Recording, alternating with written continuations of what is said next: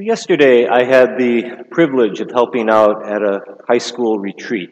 It's a Kairos retreat. Probably some of you have been on one of those. Any high school kids here, if you have the opportunity to go on a Kairos retreat, I highly recommend it to you.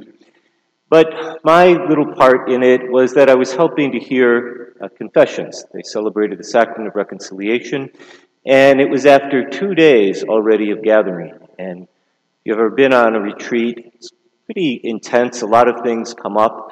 So, as I said, I was helping out with confessions.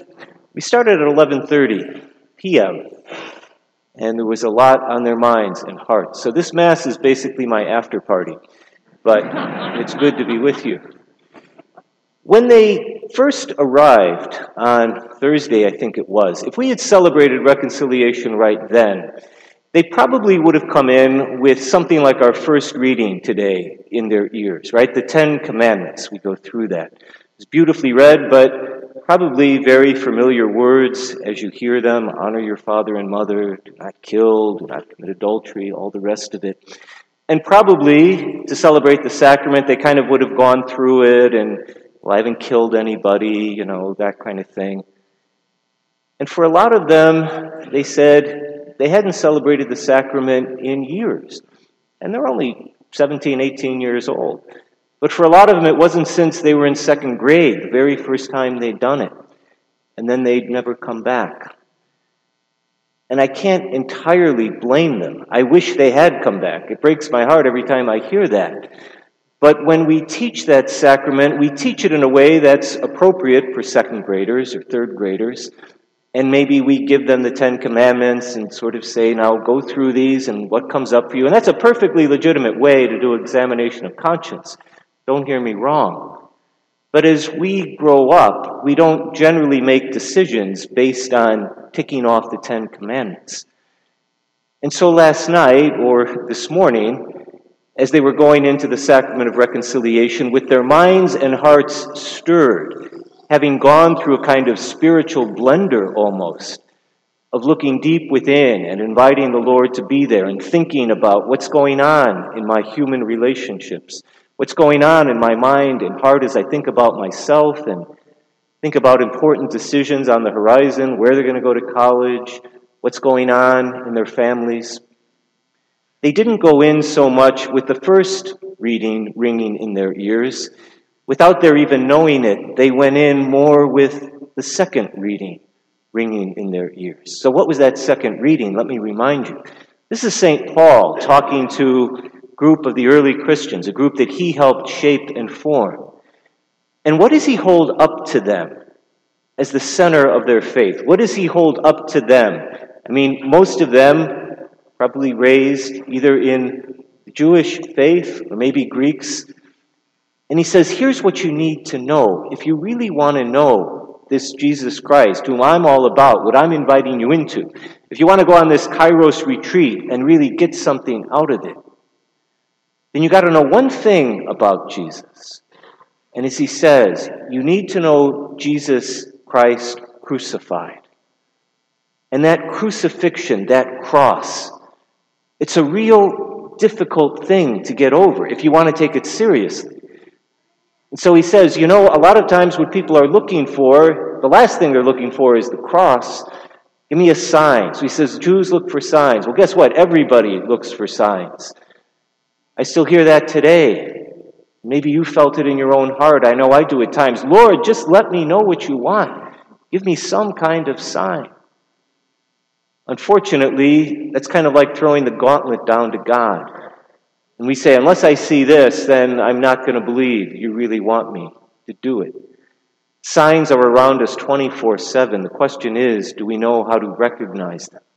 So that's one way of saying, I want to put Christ at the center of my life, and he's going to give me signs and tell me what to do. But Paul says another thing. He says, if the Jews look for signs, the Greeks look for wisdom. They look for knowledge. They want an argument. They want a good argument. And for a lot of people in the Catholic faith today, that's what they're looking for. Even apologetics, we call it. If I just watch one more good YouTube video, if I listen to one more podcast, if I just get the wisdom, the right words to say, then it'll all make sense for me. Again, don't get me wrong, recognizing the sign of Jesus in our lives, gaining the knowledge to be able to understand a little bit better, that's all great, but it's only going to get you so far. And Paul says, at the heart of it, if you want to go into confession, not just with the 10 Commandments as a list you've ticked off, but if you really want to get to the heart of what this is all about, you've got to go through the cross of Christ. Now, our RCIA folks, you may want to call me John of the Cross, because a couple of weeks ago, I was here when you were given your crosses. And I talked a lot about how that cross is at the center. But it's not just a sign. It's not a rational argument. It's a visceral encounter, looking deep within our own hearts and minds and saying what? These are the areas where I'm vulnerable. These are the areas where my relationships are hurting. These are the areas where I need healing. These are those areas in my life that I'd rather not touch with a 10-foot pole. And so to celebrate something like the sacrament of reconciliation as an adult, as a young adult, as opposed to a second grader, it's being able not simply to go through a list of sins, but to be able to say, here's what the cross looks like in my own heart. This is what it looks like in my life. This is what it looks like in decisions I've made over the years, or the decision that's on my horizon that I'm staring at right now. And every fiber of my body says, go in the other direction. Don't go there. Look for some sign that'll take you far away from looking at the cross. Look for some argument that says, this couldn't possibly be where God is inviting you to go. It doesn't make a lot of sense. And Paul's saying, I know what that feels like. I used to be there, he's saying.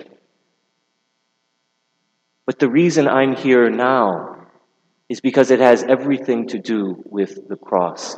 And that isn't sadistic, it's not macabre, it doesn't mean God enjoys our suffering.